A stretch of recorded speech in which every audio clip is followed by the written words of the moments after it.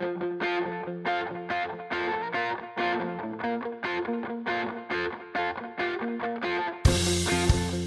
are listening to your New Puppies Podcast, starting you and your dog off on the right paw. Here's your host, Debbie Salento.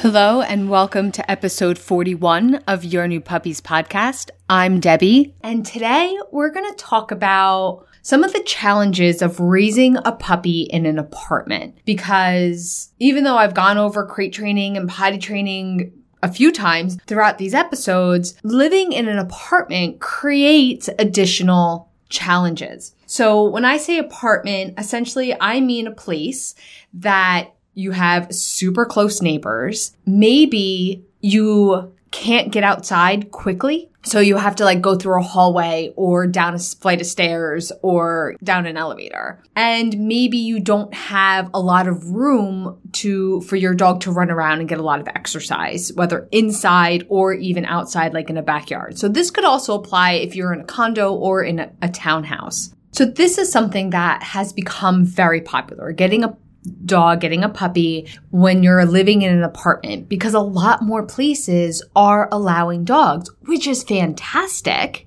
because I think everybody should own a dog, but it adds some complications that you may or may not be thinking about. So the very first thing I want to talk about is choosing the right dog, because a dog that is a good apartment dog is very different from a dog that's a good farm dog. So first, you have to make sure that your building, your place, allows dogs. And then even if they do, a lot of times they have restrictions. And most of the time it's about size. It's dogs under 40 pounds or some kind of restriction like that, which I don't fully agree with, only because the size of the dog doesn't necessarily make them a good or bad apartment dog.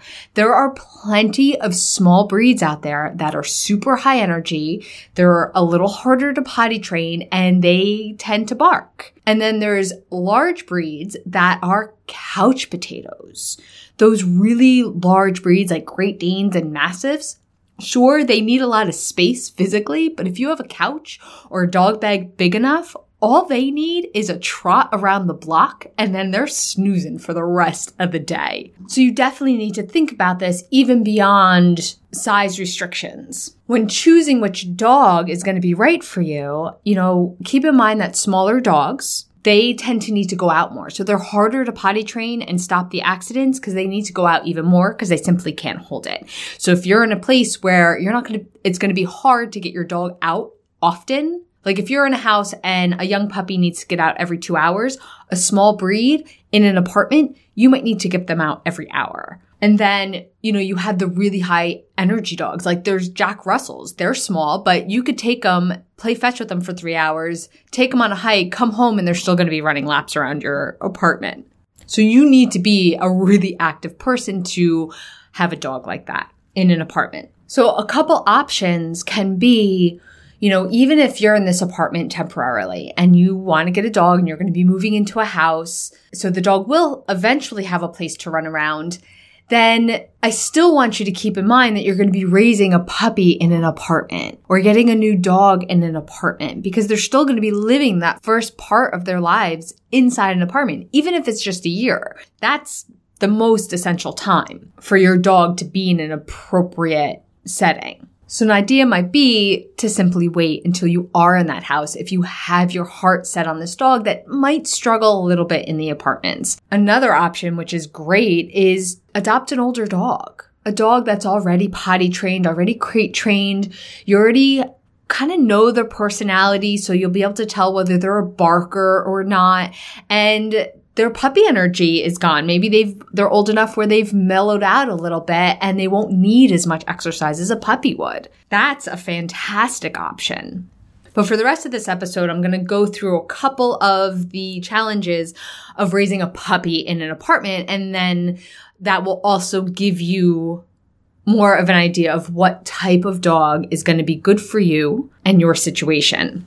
Okay, so the challenges of potty training. So as I mentioned before, a lot of times when you're living in an apartment, a condo, a townhouse, that kind of building, you can't get your dog outside very quickly. So if you have to go down a hallway, a flight of stairs, down an elevator, you're going to have to keep that in mind that even when you think your puppy's going to have to go, there's an extra couple minutes to get outside, which can make all the difference, especially with a young puppy. So getting them out more often is usually the best solution to this. This is also where it's going to be super, super, super essential to get them on a schedule, eating, drinking, and going out. And also where I highly recommend investing in a dog walker, especially if it's a working household where nobody's home all day. Because not only do you want to get them out so there's no accidents inside, it will give you a little bit of a breather to get them their exercise that they need. Because a lot of times when you live in this kind of environment,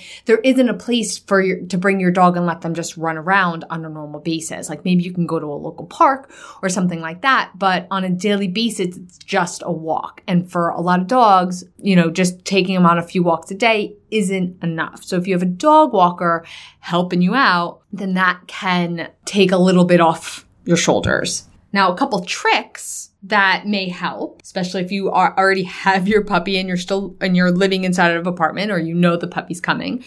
If you have a balcony, you can use it for emergencies only. So this isn't my favorite thing in the world, but it can help. You have a little area on your porch or balcony that you can use for emergencies. So whether you put a pad down or you put one of those grass things down, I'm not a fan of pads, we know this, but hear me out, where you're in that situation where your puppy's having an accident and you have to scoop them up and get them outside. And because of the way you're set up, that's not easy. You can scoop them up and bring them out to the pad outside. The drawback of this is that they may always see that porch or balcony as a place to go to the bathroom. The advantage is you're still going through a door and you're going outside. So they can still make that connection that we're not supposed to go to the bathroom inside. So emergency use only. So use it sparingly and come away from it as quickly as you can. Another trick is if you do have to get them out through a hallway, down the stairs, whatever it is, carry them, especially first thing in the morning. Usually carrying them encourages them to hold it longer so you won't have one of those hallway accidents, which I am sure your neighbors will thank you for. And now speaking of neighbors, let's talk about crate training. Crate training can be a struggle for just about every puppy owner at first because your dog's going to whine. Your dog is going to throw a little tantrum no matter what. Even if they don't do it right away, at some point they will. They're puppies. Think of them as a toddler who wants something and needs to deal with not being able to get it, which is being right next to your side. So they're going to make some noise. And when you have neighbors, very close neighbors, this can be even more of a struggle. So as human beings, when our puppy's whining in the crate, no matter what our living situation is, our natural instinct is to go check on them, tell them it's okay, even walk back in the room and maybe even let them out. And all of those things are reinforcing the whining. A lot of times we don't mean to do it, but we're inadvertently doing it. Now, if we have close neighbors and we need to kind of shush our puppy because we don't want to make them mad, especially if it's 2 a.m., that adds to this struggle. This is the only place where I will encourage you to let your dog sleep in the bedroom with you. Typically, it's your personal preference. I've seen plenty of dogs adjust not being in the bedroom. They do adjust better in the bedroom. And when we're talking about close neighbors and we don't want our dogs whining in the middle of the night, in the bedroom is where that is less likely to happen. So it's something to think about. And then during the day, you're going to make even more of an effort to crate train. So if you need to let them just whine it out, make an effort to do that during the day when hopefully it won't be as much of a disturbance with your neighbors. Something else I've had plenty of clients do is actually go and stay at a friend's house or a parent's house for a few nights, maybe even up to a week, until the puppy's better at sleeping through the night and being in their crate during the day, where you don't have to worry about those neighbors and you can get them to adjust to their crate quicker without that extra worry. And the last thing to keep in mind is that puppies destroy things. It's just the way it is. You could be as careful as you possibly can, but they are going to destroy something. And it very well may be something that doesn't belong to you if you are in an apartment, if you are renting. Now, when you live in a house, obviously this is a concern. You're going to have to either sacrifice or pay for and replace whatever your puppy destroys. But sometimes in an apartment, the mindset is, oh, when something breaks, I call the landlord, they fix it. I know when I lived in an apartment, that was like the beauty of it. But if you have a dog and your dog destroys something, that most likely is going to come out of some kind of security deposit. That's why a lot of places that will allow you to have a dog, they ask for an extra security deposit, like a pet deposit, on top of their normal security deposit. So most likely, you're going to probably sacrifice that if you have a puppy, because they like to chew on floorboards and molding, and accidents can even leave damage on rugs. And it's just something to be prepared for and keep in mind, especially if you are on some kind of budget. So those are the main challenges, extra challenges to raising a puppy in an apartment, in a condo, or in a townhouse. So if you're thinking about getting a puppy, think about these and what type of dog is going to be best for you. Maybe it's even not a puppy and it's an older dog, or you wait until your living situation is more ideal for the dog you want. And if you have your dog coming, just be prepared for these extra challenges.